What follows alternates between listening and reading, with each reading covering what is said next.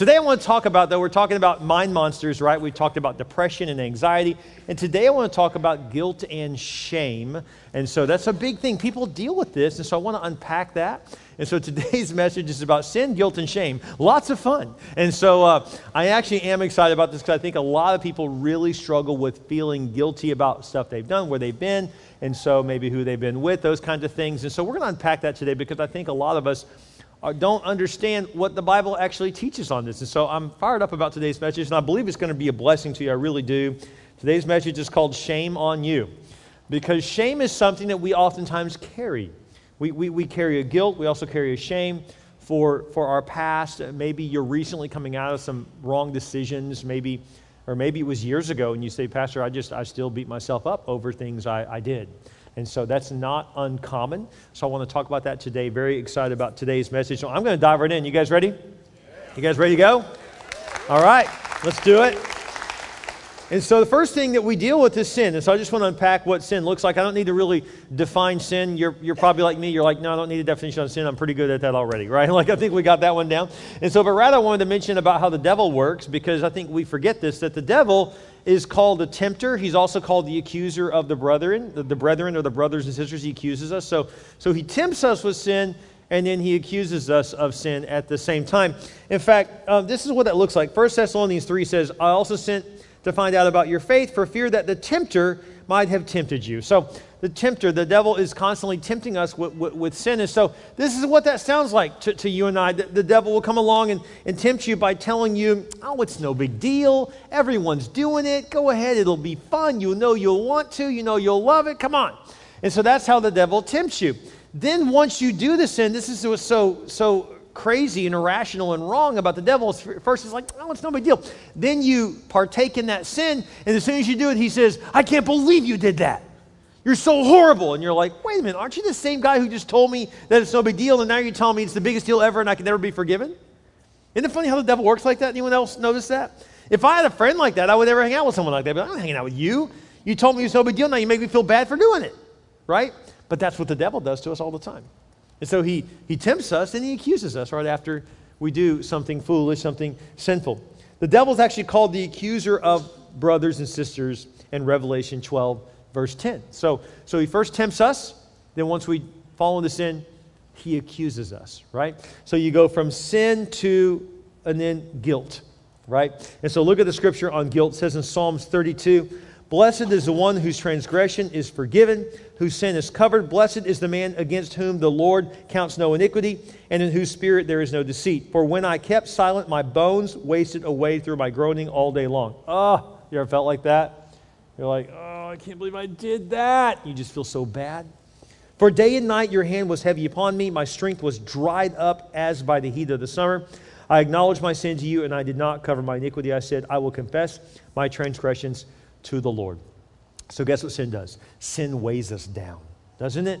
You ever just felt so bad for something you did, and you're just like, oh man, how can I'm just, you think, how can God even love me? How can I continue on? I just feel so bad for what I said or what I did, right? And so luckily today is not sin day. We're not going to put your sins or my sins up on the screen because we'd all have to leave town, right? All of us, right? And so all of us have done things that we're ashamed of, that we're embarrassed of, that we would never want anyone else to know about. We all have sin. And so sin weighs you down. It just makes you feel so bad. It just makes you feel what? It makes you feel guilty. And so we've all had that guilty conscience before for something we've done, someplace we've been, or something, or someone we've been with. And so that oftentimes weighs us down. But I need to tell you something that may surprise you about sin. Sin is, not about sin, about guilt. I want to tell you something that may surprise you about guilt. Guilt is good. And I know we don't see it that way. We're like, what? No. Guilt is not good. I feel so bad. But let me just ask the ladies in the room real quick at all of our campuses. Ladies, if your man, if your husband or your boyfriend, if he, when you're not around, is flirty with another woman, should he feel guilty for that? Yes. You're like, mm-hmm. I heard that. I like that. Mm-hmm. She's like, mm-hmm. Right? Yeah. Men, if your wife or girlfriend is being flirty when you're not around with some guy, should she feel guilty for that? Yes. Absolutely. Yes. Yes. I like that. That was from a Marine, by the way. I just noticed that. Yes, and I have artillery with me right now. So it's true, right? I mean, so guilt is not bad. Guilt actually leads us to recognize when we're doing something wrong. So ignoring guilt in your life is like ignoring the red light on your dashboard. You can do it for a while, but you're going to end up wrecking the car. You're going to end up pulling over, and it's going to end your trip. And so you can ignore it, but it's to your own peril. So believe it or not, God gave us guilt to do what? To cause us to say, I don't want to do that again. I feel bad. If you treat someone that you love poorly, you should feel guilty for that, right? That leads you to do what? To treat them better, right? If you say, oh, I feel so guilty. I come to church and I never give and I never serve. I just come and just basically soak it all in and then leave and not feel guilt. That's not necessarily bad that there's something inside you saying, I should do more. So that's a good thing. If you always drive by the beggar and you never roll down your window, maybe it's good that you feel a little guilt there to say, not everyone's stealing. Maybe I actually could help someone out a little bit. And I mean, we may have differing opinions, and that's okay. The point is that if you're never generous, maybe it's good that you have something inside you going, hey, come on. So guilt can be a good thing. It can serve a good purpose, believe it or not. If I'm short or rude to my wife, I hope I have guilt for that, because that means I'm not a psychopath, right? And so I should think, well, I don't want to treat her that way. She doesn't deserve that. So guilt can serve in a good way. And so what does guilt lead to? Guilt leads to us going to someone, sometimes God, sometimes others, and saying, I'm sorry. I think the three most powerful words in the English language are not I love you, because you can say I love you. In fact, many of us tonight are going to say I love you to a Kit Kat bar, right? Or a Reese's Peanut Butter Cup, right? So sorry, not sorry, right? That sounds amazing. So, I understand that we can say I love you to, I love you to the Dallas Cowboys. I love you to my favorite snack. I love you. So, but I think the three most powerful words in the English language are I am sorry. It's very powerful to say you're sorry to someone. And so guilt leads us to go to God or to others and say, yeah, I'm really sorry. I really blew it. And so that's a good thing. In fact, look what it says in 2 Corinthians 7 about being sorrowful. See what this sorrow, the sorrow God wanted you to have, has done to you. It has made you very serious. It has made you want to restore yourselves. It has made you angry and afraid. It made you want to see me. It made you care. It made you want to do the right thing. In every way, you have regained your innocence. So it's okay to have that guilt to drive you to what? To drive you to God. And so I heard about a soldier who had lived a really hard life, really partied a lot, really just kind of did whatever he wanted to. And he was dying. And he was on his deathbed, and the priest went to him to talk to him and said, and the priest said, are you sorry for your sins? And he said, no, I'm not. But then he began to weep, and he said, but I'm sorry, I'm not sorry. And that's being sorrowful when you recognize I shouldn't be this callous. I shouldn't be this calculated or cold. And so guilt means that sin weighs you down with guilt, but then being sorry leads to change. This is the good side of guilt. It leads you to come to God and say, God, I'm sorry. It leads you to go to other people that you've offended and say, I'm really sorry. You deserve better than that. And so what does this lead us to? It leads us to do this. Confess your sins and you will receive God's forgiveness. So sin leads to guilt, which leads to forgiveness if you go to the Lord. 1 John 1:9 says, if we confess our sins, He will forgive our sins because we can trust God to do what is right. He will cleanse us from all the wrongs we have done. And so again, if you listen to if you notice in the red light on your dashboard and you say, I need to fix this, that's good. In the same way, guilt can lead you to say, something inside me is not good with what I just did. I need to not do that again. Then it serves a good purpose to go to God and ask God for forgiveness. That's a good thing. One thing I've learned about sin when it comes to Christians is that the older and the younger Christians deal with it differently. So a younger person in the Lord will take God really seriously, but then they don't take sin very seriously. So God's moving in the service, and they got their hands raised and their tears, and they're, oh, I love you, Lord, I just want to follow you. And so they're taking God really seriously, but then they'll go home 5 minutes later and sin. So they don't take sin very seriously. Then older believers take sin really seriously, but don't take God very seriously. So when God's moving in a powerful way, they're kind of like, eh. But then they're like, oh, we shouldn't do that. But if we could ever learn to take God seriously and take sin seriously, great things can happen. Make sense? So it's a big deal we take both seriously. Can I just talk to the teenagers in the room real quick? I want to just mention this to all the teenagers. This is common, and this didn't start with your generation. I'm not accusing you of anything.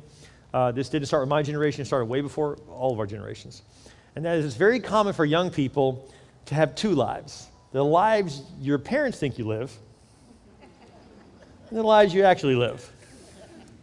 And that didn't start with your generation. That started way before you. But I want to talk about this for a second, because what you don't realize is you may think, oh, I'm getting away with stuff. My parents have no idea. They think I'm this good little girl, this good little boy. But really, I'm doing this, and I'm doing that. Actually, so you've learned to live a double life. And the problem with that is that means you're learning at a young age how to set your life up for divorce. Because if you can live a double life with your parents, it's very easy then to continue living a double life with a spouse or with a boss. And this is how you end up getting fired suddenly out of nowhere. You're like, what happened? Well, it's because your boss had no idea the stuff you're up to, and when they find out, you're done. Or your spouse had no idea what you're up to, they find out, and it's over. And so, believe it or not, at age 13, 14, 15, you may be learning habits that will cost you your adult happiness. So this is going to sound insanely crazy, but I actually think you should go to your parents and tell them exactly what you're up to. And you're like, I will be dead. I could never tell my parents what I do. Well, first of all, they're not going to be shocked, because this may surprise you. You probably did half the things you've done, they've actually done, which it's so funny. Young people are like, you don't know the pressure I'm under. Oh, yeah, I don't know how y'all think you got here. I mean, I don't know how you think you got here. Like, we had kids, okay? We understand how this works, right? So the thing is that it's not it won't shock us. And so, I mean, you know, my parents too. I mean, they lived through the 60s. I didn't, but my parents did. I lived through the 80s. But I mean, you know, this has been going on for years. And so sin is not new. So young people, I know you think you'll like have a corner in the market, and man, you know, I'm the only one doing this. And that. I promise you, it's not new. And so it's been around a very long time. Okay, the devil's good at what he's doing, and he's been doing it for a very long time. So he's not new at this. The person who's new at it is you, but sin is not new. So actually, believe it or not, I want to give you the answer to the long-term sin problem, and that is that what happens, we get into what I call the guilt-shame cycle, which is where we sin, we're tempted, we sin, then we feel guilty for it, so we go through, oh, God, please forgive me. And God does forgive you immediately, but it doesn't change the sin problem yet. You're forgiven, but then you feel so much shame for what you did, and you think, oh, I'm such a bad person, I can't believe I did that. Or how about this one, I can't believe I did that again. And then you feel so guilty, then what does guilt and shame lead you to do? It leads you to do it again. You think, well, might as well, I mean, I'm a bad person, I might as well just do it again. So then you feel guilty again, and now you're in this cycle. So Pastor, how do you break the cycle? Actually, the Bible tells us how to break the cycle. We don't like it, but it is the way to break the cycle. Look at the scripture. It says this, if we confess our sins, he will forgive our sins. So we know he forgives our sins. That doesn't change our habit, though. But because we can trust God to do what is right, he will forgive our sins. But let me show you another scripture, James 5:16. Confess your sins to each other and pray for each other so that you may be what? Healed. So confessing your sins to God brings you forgiveness from God. Confessing your sins to someone else helps you actually be healed from repeating that sin. And again, some of you are like, there is no way I could tell someone what I'm up to. Well, first of all, they're not going to be shocked, because they're going to find out, oh, believe it or not, you're a human. Right, we're all human. So you may be surprised to find that they're not shocked, first of all. Especially if they live with you, they're like, yeah, I knew you're up to something because I live with you. Okay, so it's not going to shock them. If you go to your kids and go, I have a temper problem, they'll be like, yeah, we're aware. Like, that's not new to them. Okay, so I just need to tell you, whatever your struggle is, they probably are already onto you anyways. So I encourage you to go to them. And some of you, and I've even had men especially tell me, I could never tell my wife what I've done, what I've been up to. But I always tell them, I know they're going to hit the fan if you tell them, but if you don't tell them, whatever you're up to will be way worse in 6 months. So in other words, like, it may be a really bad day today, but a bad day is better than you destroying everything. So believe it or not, I think you should go to your spouse and tell them. I think you should go to your parents and tell them. I think you should go to your best friend and tell them. I think you should go to your pastor and share. Why? Because that's when the healing begins, when you say, I have a problem, I don't know how to stop this, and I need to share it with someone who can help me. And let me tell you too, the thing that you think you can never stop, that you think, oh, I could never end this, there's just no way I could ever get help. There are people that are so good at you ending it that know exactly what to do, that it's just a normal day for them. For example, if you need heart surgery, like if you full-blown need like your heart replaced, or you need a valve like taken out, cleaned out, and put back in, like That is a massively complicated surgery. That is life-altering. They're going to crack you open. You're going to be super sore. They literally break your rib cage open to get to the heart, do all this stuff, and then put it all back, and you're like that. If you had a day like that, that would change your life, would it not? I mean, that would be a life-changing moment. But what's a life-changing moment to you is just a Tuesday to somebody. There are doctors that do that. They do 3 or 4 a day. They're like, yeah, next. It's normal. It's routine for them to change lives. In the same way, there's counselors that whatever you're dealing with, you think, oh, I can never tell anyone. There's just no, my whole life would end if I actually share with them. That's just their Tuesday morning schedule. They do it every day. So what I'm trying to tell you is that someone knows exactly what you need to do to change already. So you're not stuck. The only thing that keeps you stuck is the only thing that keeps sin alive, deceit. In other words, sin lives in lies. But when we confess to someone else, it actually sets you free because you're like, finally someone else knows. I don't feel like I'm carrying around this big secret anymore. Now, I'm not suggesting you go home and just open it up on Facebook. Dear everyone. No, I'm not. No, please don't do that. What I'm saying is go to someone you trust that's mature and you can get some help. I highly recommend that you do this. So believe it or not, the way to really be set free, God forgives you, but the way that you can break the sin cycle is by confessing it to someone else and getting some help. You see, sunlight really is the best disinfectant. So you got to expose that, whatever it is, and say, here it is. And once you do that, that's when the healing process really does begin for you. And so, and I've got great news for you. The harder you fall, the higher you bounce. And so I know you think, what you're describing, Pastor, would just end my life. I would actually argue if you're living a double life, your life has already ended. That's a miserable way to live. I've repeatedly talked to people who got caught in their sin, and you know what they always tell me? They said, it's the best day of my life. I'm finally free of the lie I was living. Like, yeah, it frees you. I know that sounds so opposite what you think, but it's freeing to live in truth. The truth sets us what? Free. It really does. And so it's okay to confess to God and then to someone else to get some help. 1 John 3:20 says, even if we feel guilty, God is greater than our feelings and he knows everything already. He already knows. And so when you confess it, God forgives you. And then also when you confess it to someone else, it helps you process it and get that fixed. Your marriage doesn't turn around until you confess. Your friendship doesn't turn around until you confess. You know, just be open, just be honest about it. It really does change everything. I've had employees do this with me. I've had employees sit down with me and say, literally, I don't know what I'm doing. I just need to come to you and tell you I'm wasting time because I'm trying to look busy because I don't know what to do. And I always smile. I've only had 2 or 3 times in 20 years of being not only a pastor but also an employer where I've had the privilege of looking at them and say, congratulations. They're like, what? I'm like, you have no idea how you just massively improved your ministry. They're like, what do you mean? I said, because you admitted that you don't know what to do next, we can teach you what to do next. And now you're going to be on the right path. I had a guy years ago come to me and say, I don't know how to grow my ministry. I've tried and tried. I don't know what else to do. I'm just confessing it before you. I said, thank you. Now we can really grow your ministry. And so 2 or 3 tweaks later, he doubled his ministry. You know why? Because you can't change what you won't acknowledge. But once you acknowledge it, you can change it. It's powerful. Confession is a very powerful thing. Now, so we go from sin to guilt to I'm sorry to confession to forgiveness, and we are set free from it. And we are healed when we confess to one another, as the Bible says to do. But I want to shift now out of this whole guilt thing into shame, because this is where a lot of us are really stuck, because we feel like we're stuck in the shame game, which means we're carrying around stuff that we did years ago that we feel so bad about to this day.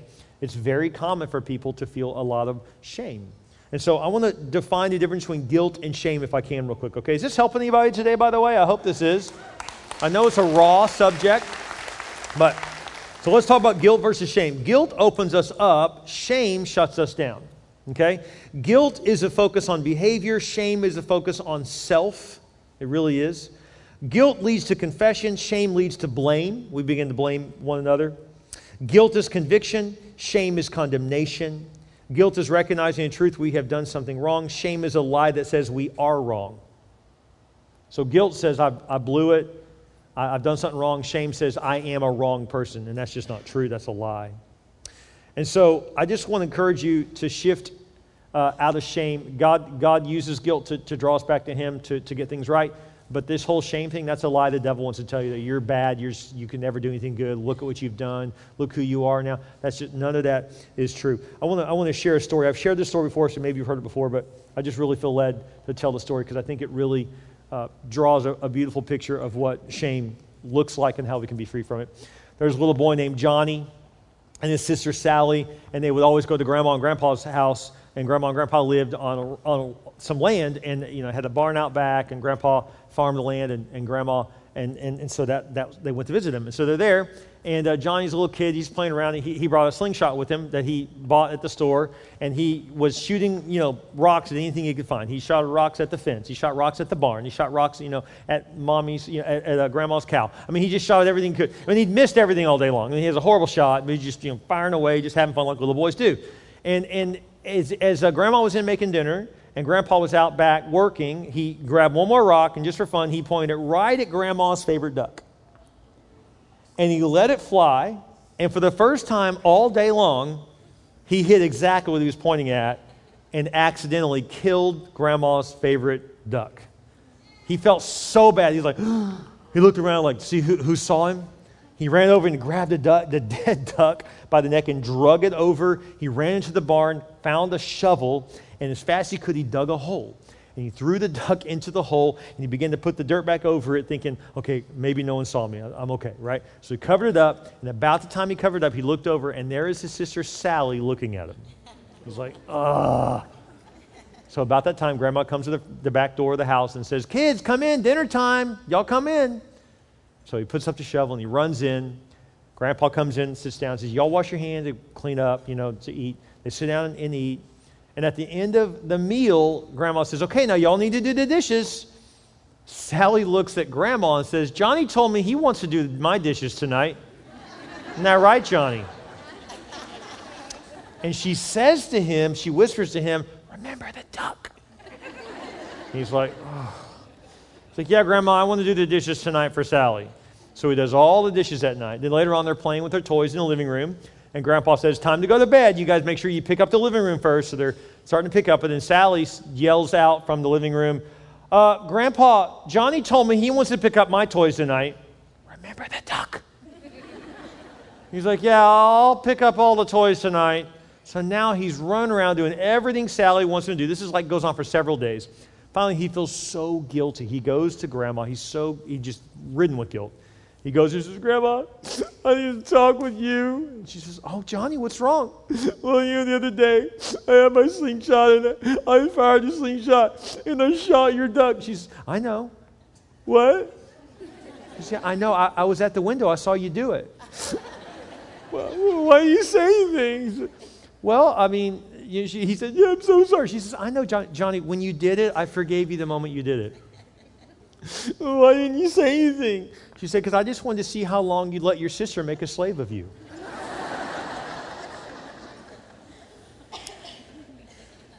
Guys, the moment that we sin, God saw it. And He's already forgiven you. The question is, how long are you going to let the devil make a slave of you?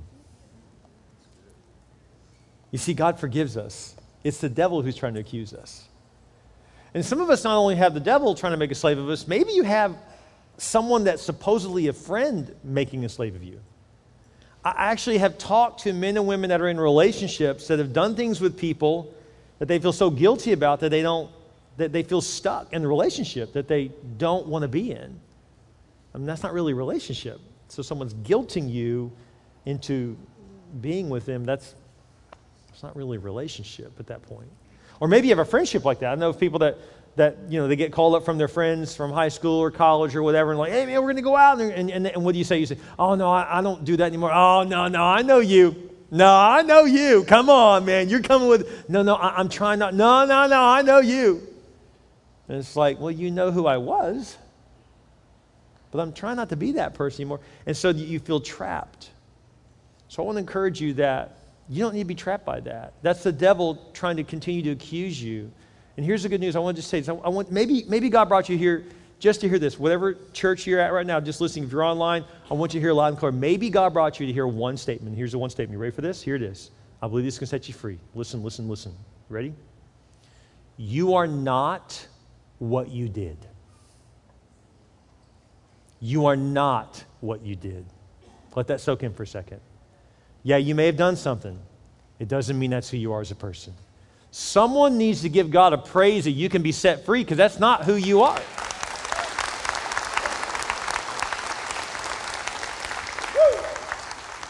So let's talk about shame. What does Jesus have to say about this? This is what he has to say. John 19:30, he said this hanging on a cross. He said this, "It's done, complete." Bowing his head, he offered up his spirit. The word done or complete or finished in the original Greek language is the word tetelestai. Say that with me, tetelestai. Tetelestai means paid in full. They would stamp it on tax documents once you paid your taxes fully. They would say, tetelestai, it's done, it's finished, paid in full. This is also a term that the Greeks used that when someone had to go to prison for a crime they committed, they would write out on a sheet of paper, a penalty paper, how much time you had to pay in jail for your sins, for your crimes. Then they would nail that to the outer door of the jail cell you were in, and that way they knew exactly how much time you had left to pay out for your crimes. I've got some great news for you, because what Jesus said on the cross, whatever prison you think you're in right now for the sins you've done in the past, the door is not locked. You can swing it open anytime you want and just step outside and look at the piece of paper that you see your sins listed on. It says, paid in full. Jesus already paid for your sins. You are completely forgiven. Completely. Paid in full. Look at what the scripture says. This is what Jesus said to the woman caught in adultery. Then you say, yeah, but I didn't confess my sin and I got caught. Just like the woman with adultery. She was caught. She didn't confess it. She was pulled in the middle of the act. And she probably had to quickly throw her clothes on as they were yanking her out of wherever she was, doing whatever she was doing. At that moment, they pulled her out. And the religious people grabbed a bunch of rocks, because the law says that you die for this. Like, we're going to take your life. That's what the law says. And so, I mean, sin leads to death. Some of you have been so caught up in a sin, a besetting sin, which means it's an ongoing thing, that you have literally thought, maybe I should just end my life. I'm not surprised by that thought at all. Why? Because sin ultimately leads you to lowering your value of yourself so much that you think, why am I alive? That's not uncommon for people to be so trapped in a sin they think, I don't even want to live. But that's the devil. So Jesus comes along and all these guys got rocks in their hands. They're like, let's do this, man. Let's take her out right now. And Jesus says, hey, before you guys do that, and he reaches down and he just starts to write stuff in the sand. In fact, the Bible doesn't tell us what he wrote. And I think that's significant, because Jesus is so amazingly grace-filled that even the guys who were wrong, I wonder what he was writing. I wonder if he was writing their sins out. I wonder if he looked at, Bobby, who had the rock in his hand. He says, you're Bobby, right? Yeah. From Jerusalem, right? South side. I know where you live. Yeah. Hey, Bobby. Do you remember this date? Remember this location? Remember Bobby was like, yeah, were you there? Because I'm everywhere. So let me just write this out real quick. Okay, Jesus, we're good. We're cool. Here's a rock. I'm out. Okay, thanks, Bobby. Hey, what's up, Jason? Yeah, I remember you. Let me write a couple things down. Do you remember this? Okay, Jesus. Okay, stop. Okay, just. See, he could have listed off everyone's sin. Now, that's just my guess. I don't know what he wrote, but I think by God's grace we don't know what he wrote, because Jesus was never trying to expose our sin. He came to die for our sin. So they all dropped their rocks, and the woman who thought she was about to die from her sin, Jesus stood up, and this is what he said to her. Then Jesus stood up again and said to the woman, where are your accusers? Didn't even one of them condemn you? No, Lord, she said. And Jesus said, neither do I. Go and sin no more. Isn't that beautiful? He's like, it's simple. Okay, you got caught in your sin. I forgive you. Don't do it again. I mean, it's like, that's it? Like, that's it? Yeah, that's it. But you say that's too easy. Whoa, easy? Jesus died on the cross. That wasn't easy. So just because it's easy for you and I doesn't mean it was easy. I mean, he paid a massive price for our sin. But because he paid that price, we don't have to. So are you saying it's okay to get off easy? Yes, that's the whole gospel, is we all get off easy. Jesus paid the price for us so that we don't have to pay that price. That is what we do, is we share the grace we've been given. And so what does this mean? Go and sin no more. Now I just want to get real practical. I've had a lot of people say, okay, that sounds great. That sounds amazing. I can't get out of my head, Pastor. I know what I've done. I had a guy come to me one time and said, Pastor, I'm really struggling, man, because I'm just going to be honest with you. And he said, I've been with a lot of women. That's what he told me. Like a lot. And I was like, okay. And he's like, no, I get what you're saying. I hear you loud and clear. He's like, in high school, I was kind of the man, Mr. Athlete, could kind of have my way, went to college, kind of the same thing. So I was like, okay, I get it. I know, I get where you come from. He says, I was, and I was like, and he said, now I'm married. I'm trying to be faithful. I just know how to go down that road really easy because I've done that a lot. I know how that works. I said, yep. He said, so I don't know how to escape this. I told him, I said, I got some great news for you. The Bible says go and sin no more. He goes, yeah, that's just too simple. I said, no, it's actually not. The word go in the original Greek language actually is the word as you go. Greek is so specific that it takes 3 or 4 English words to get one Greek word's meaning. So go actually means as you go about your business, as you go for your goals, as you go about your career, as you go about raising a family, as you go, whatever you go do. As you go, don't sin anymore. So what does it mean? It means that when you start to cut a new trail, the old trail, if you leave it alone long enough, has weeds grow over it. There are highways in our country that you can't even see anymore because the town shut down or that highway led to a business that no longer is there, like an old factory, that kind of thing. And since people no longer drive the highway, they put a big block on. And highways are built, the originals are called highways because it's higher than the rest of the dirt around it. And so you think, oh, you'll always be able to see the highway. But actually, there are highways you can't even see anymore. That the weeds have literally grown up and over the highway. It's not even there anymore. In the same way, in your mind, the neural pathways in our mind, that's what a habit is. It's a neural pathway, okay?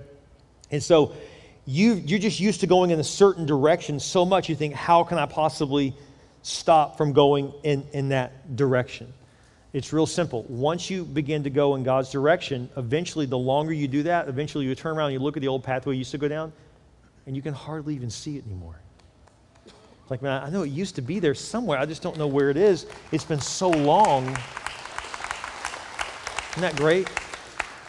And so the Bible says that we need to renew our minds. And so scientists used to believe that the neurological side of our brains didn't change, that it was a steady state. It just didn't change. But we've now learned that the brain has what's called neuroplasticity, that the way you've always thought doesn't have to always be the way you think in the future. You can change your mind literally. And if you begin to think new thoughts, eventually your old thoughts, you forget how you even had those old thoughts. Does that make sense? Eventually you just forget. Guys, you even forget the names of those old girlfriends. You don't know who they are anymore. Like the places you used to go, you're like, what's that bar I can't remember. That's the thing. You spend so long, I don't even know the name. I can't remember what street it's on. It's been so long, I don't even know. It's been so long since I've called my dealer, I don't even remember the number. I deleted it from my phone. I can't recall. That's the way God is. You can't even remember who you did what with and where you did it. It's like, I vaguely remember that I was not a good person then, but I don't really remember all the details. It's called grace, guys. It's called grace. God has enough grace to forgive you, and God has enough grace to renew you. It's not just grace to forgive you. He'll renew you to where those old pathways, it's not even who you are anymore. Guys, you can really be set free. When you are set free, you are free indeed, is what the Bible says. God wants to truly and completely set you free. Now you say, Pastor, that sounds amazing. I haven't done those things in so long, but I still have these memories. Well, I didn't show you all of Revelation 12:10, so I now want to show you the whole verse, because the devil wants to still remind you what you did 10 years ago, what you did 2 months ago, what you did 2 weeks ago. However long, whether it's a long time or a short time, he's going to still try. So, but remember you did this, and remember, he's going to keep throwing it in your face. And so when the devil does that, let me show you a verse. I'm going to show you his future. Revelation chapter 12 says this, "And I heard a loud voice in heaven saying, now the salvation and the power and the kingdom of our God and the authority of his Christ have come. For the accuser of our brothers," that's the devil, "has been thrown down, who accuses them day and night before our God. And they have conquered him by the blood of the Lamb and by the word of their testimony." And so this is really important. The next time the devil wants to remind you of your past, you remind him of his future. He is going to hell and you're not. That's the truth. And so I just want to encourage you, you can be set free right now. Would you stand with me right now with all of our churches right now? Just stand to your feet. Would you do that? I believe this is a holy moment for you. Some of you have been carrying around something for too long. God wants you to be set free of that guilt. Or maybe you've already asked God to forgive you, but you still carry the shame. So what we're going to do right now is at all of our churches, we're going to open up the front stage as an altar. And maybe today you need to come forward and say, God, I'm tired of carrying this around. Then come to the altar and let God forgive you of that sin. Let God remove the stain of that shame. And so you come right now to the altar, young and old, come. Couples, individuals, families, come before the Lord. God, I want to start new. I'm tired of carrying this around. And so, Lord, I just surrender this to you. Would you come right now at all of our churches around now? You just come forward. Don't be ashamed. Don't be embarrassed, because this just means you're human. You know what? This is what real discipleship looks like, is you say, God, I blew it. I'm sorry, God. I just want to confess this. I don't want to live with this any longer. You don't have to. You can come. You came in heaven. You leave light.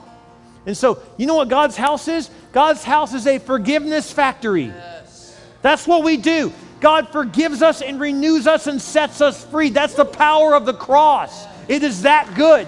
You are set free and you are free indeed. So surrender it to God.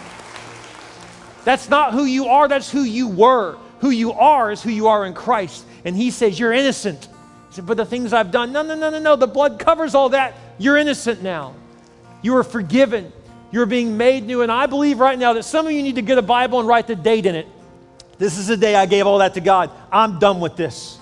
I'm done carrying. I'm done with this mental gymnastics of always having this guilt fill my mind to where I think I'm such a bad person. You are not. You are a child of the living God, and He sets you free. In Jesus' name, He sets you free.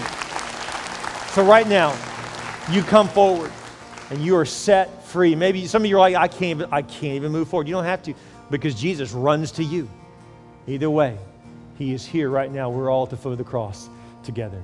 If you've never given your life to Jesus, He wants to forgive you your sins and renew you right now. You can receive Him right now by praying a very simple prayer. We're going to pray this prayer across all of our churches right now. Those who are watching online, you can pray this prayer with us too. And you can receive Jesus as your Lord and your Savior. He completely forgives you. He renews you, gives you a fresh start. And even if you blow it 2 hours from now, He says, my forgiveness will cover that too. He's that good. And so right now, would you pray this prayer with me? Just say this out loud. Just say, dear Jesus, I realize I need you. Thank you that you died for my sin. And I believe you rose again. Please come in my heart. Be my Lord and be my Savior. I repent of my sins. I put you in first place. I will go and sin no more. Thank you, Jesus, for saving me. With your head bowed and your eyes closed, if you just gave your life to Christ, would you just lift your hand high? You're not alone. If you just gave your life to Christ, just lift your hand high. You're not alone. God is moving powerfully across all of our churches right now. Their hands going up everywhere. Praise God. Thank you for the decision you made to give your life to Jesus Christ. You're not alone. Praise God. Their hands going up all across our different churches right now. We see those hands in Rodfield. We see those hands in Stone Oak. Come on, Padre. We see those hands in Rockport, Fulton. Those of you watching online, thank you. Thank you for giving your life to Christ. If you're watching online, you just prayed that prayer for the very first time, please put it in the text chat right now. Just say, I just prayed to receive Christ. My hand's raised. You can type something like that. We'll know. We'll know what you mean. You can click on My Hands Raised if you're at churchunlimited.com watching this stream right now. Thank you for giving your life to Christ. You're not alone. Thank you. We see those hands. Praise God. Thank you. Thank you. Thank you. You can put your hands down with every head bowed, your eye closed right now. Maybe today you say, Pastor, I'm already a Christ follower, but I just keep repeating the same folly as the Bible says. I keep going back to something stupid. I want to encourage you today, before this day is over, I want to challenge you to do something you've never probably done before. I want you to tell one person, just someone you trust.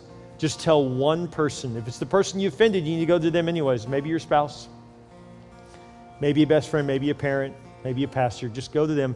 Say, I need to tell you something. I can't carry this any longer. I know you think, no, my life will end if I do that. No, your life will begin if you'll do that. Your life will begin if you'll do that. It'll set you free when you do that. I know you think, no, but you don't understand. No, I do understand. I've been pastoring for multiple decades, guys. I've seen this hundreds of times, and I'm telling you, this will set you free. Get honest. Confession is not meant to make you feel guilty. You already have guilt. It will set you free. And then the Bible says you'll have what's called a testimony. We all have a testimony. But I want to tell you, if you can't think of a past in your life, that means you're still in it. If you can't think of a past, you're still in it. Just giving your life to Jesus helps you go from an old you to new you. That's what we do here. That's what we do. When you pray that prayer to receive Christ, you went from your old life to your new life. And even today, if you say, I'm already a Christ follower, I'm still messing up, congratulations, welcome to the human spirit. We all still do. That's why we still need grace. His grace never stops. He'll give you a fresh start right now. But do yourself a favor. Quit carrying around shame for something God already forgave you for. And if you need to change, tell someone. That's the beginning of your healing. Healing begins today. So right now, in the name of Jesus, I speak forgiveness and grace over you. I speak newness. I speak a new innocence over you in the name of Jesus Christ. God is pouring His healing down upon His children right now. Let's give Him some praise for the hope He has filled us with today. Praise God. Lord, thank you for your word. Thank you, God, that you're bringing healing and hope to us. And we thank you, God, that we are truly forgiven in Christ. The cross was enough to pay the price for our sins. It is finished. It is complete. And we can leave lighter than when we came because we no longer have shame on us. We put the shame on you on the cross, and you already paid the price and rose again. So that has been removed.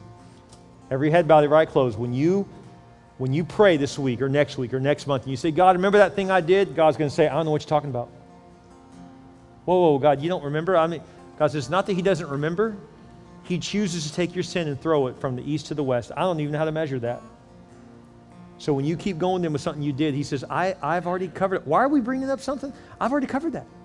What are you talking about? It's gone. Let it go. Listen to me one more time. Let it go. Jesus did. You can too. Lord, thank you, God, for renewing us, remaking us, forgiving us. Thank you, God, that today is a new day in our lives. Thank you, God, for your freedom that we can only find in Jesus. And we thank you for it. In your name we pray. And all God's people said, amen. Isn't God good? His word is so true.